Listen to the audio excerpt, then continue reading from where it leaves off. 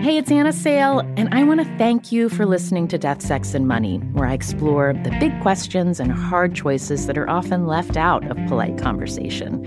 You can hear new episodes ad-free every week on Amazon Music, where you can find Death, Sex, and Money and all of your Slate favorites without the ads. Okay, let's see. Things you've missed in the shenanigans. That is my love life.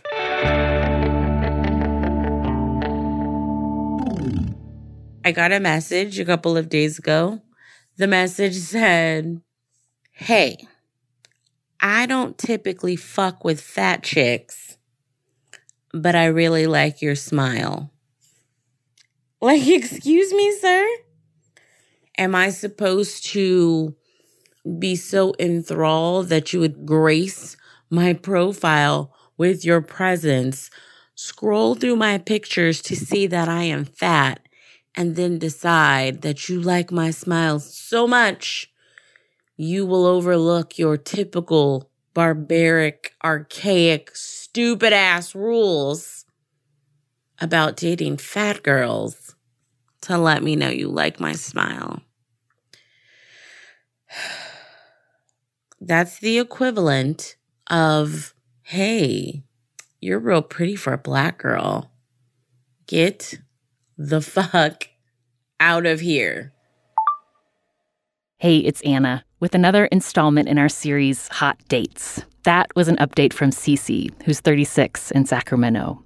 Today, we're also checking in with Louis, a gay man who's been struggling with online dating flakes in D.C. And we brought in a little help. Hello? Hello. Hey, how's it going? Good, Tobin. How are you? Tobin Lowe is the co-host of another podcast here at WNYC Studios called Nancy.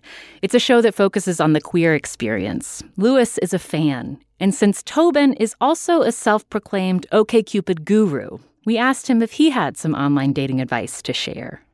Just for some background, I had a very similar story to you for a long time where I had been dumped by a guy that I'd been dating for 3 years.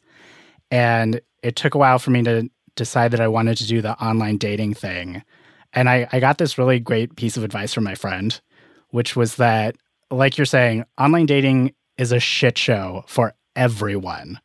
But her advice was, if you don't take it too seriously and just think of it as you saying to the universe, I am doing my part. I'm putting myself out there. I am doing my part.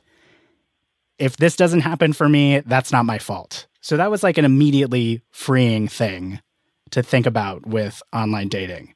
What makes that so difficult for me is to me, I take things really personally. So I see all my friends who are great people and they're all partnered. And I'm like, why can't I get that? Listen, that never stops. It never stops. I'm just going to throw that out right now. Yeah, well, I know. So one thing I would say to recognize about OKCupid especially, OKCupid is just an algorithm. And so one thing that helped me immensely is when I figured out that what I needed to do was game the algorithm to get the eyeballs on my profile. So one of the things that I did is I figured out that OKCupid cares if you're an active user. But what it doesn't do is it doesn't pay attention to how much you're actually changing your profile. So every day I would go on and change one word. And that would reward me because it would say, oh, this person is changing their profile. He must be an active user. So then I would shoot up on the homepage. I also figured out that 6 p.m. is the witching hour for OKCupid. So I would go on and I would change one word at 6 p.m. And that would also shoot me up at a time when most of the users were there. So then I got way more visits. This is making me sound like a crazy person, but this is legitimately what I did. Okay. So here's the question then. What if I match with someone, which happens, and then we message each other and then things just deteriorate? That's really the issue too. I totally get that. So first of all, I always applied the yes and rule to messaging, which is that if someone sent me something, I had to respond to what they were saying and then add a new thing that they could then respond to. And then within 4 or 5 back and forths, if they seemed like not a crazy person, I would ask them out. I think like the thing that everyone fucks up on is that you have to get it offline as fast as possible if the person seems cool. Because like I would end up in these like messaging things where we would be like back and forth forever. And then because no one was pulling the trigger, we would just sort of like back away from each other slowly. Do you feel like that happens to you a lot? No, I mean, I feel like I can't even get to the point where I'm able to have like substantive conversations with the people because it's just like an occasional message here or there. And I also don't want to come off as being completely desperate. Oh, that's a big one. You know what I mean? Yes, totally. You know, OKCupid is not the only app that I've tried. Yeah. They're all terrible. Like They're Tinder, all terrible. They're all Hinge, awful. You know, me, I'm just like a huge, if you can't tell from our limited conversation, I'm a huge control freak. So I like to feel like I'm in control. And this is something that's completely out of my control. And it drives me nuts. I think you just said the most important thing, which is that acknowledging that it's like kind of out of your control, which is so shitty and uncomfortable to admit. But it is kind of that thing of like, you can do everything in the world. You can put yourself out there. You can treat people right. You can like message the right things. And part of this is just that weird, you know, alchemy of whether a dating thing happens or not with a certain person. Yeah. Yeah.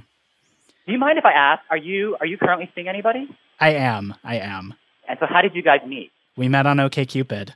So it is possible. It is possible. We met after when I decided to go on an OKCupid rampage. I went on a couple first dates over like, let's say a year of just trying to be intentional about it and actively use the site.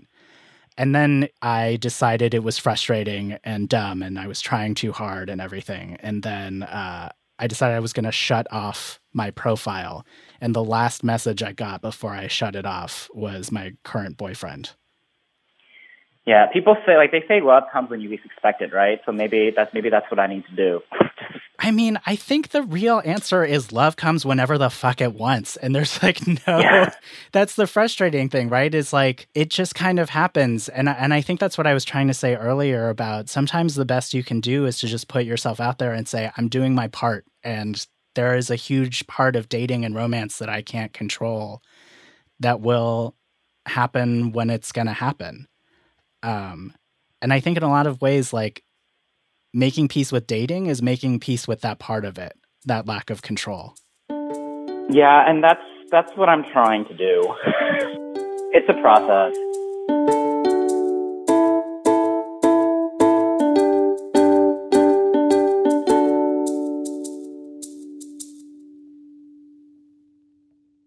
Oh, you know what? There is one more thing I literally just thought of. Someone has been texting me, and I don't know who it is. Nothing bad. They're like, hey, Cece, how's it going? How are your cats? And it has to be an ex. Because one of the first things that I do when I break up with someone is I delete their number out of my phone. I almost want to respond because I'm very curious to see who it is. But I guess we'll see which one wins out. My rules of an ex is an ex for a reason or my curiosity.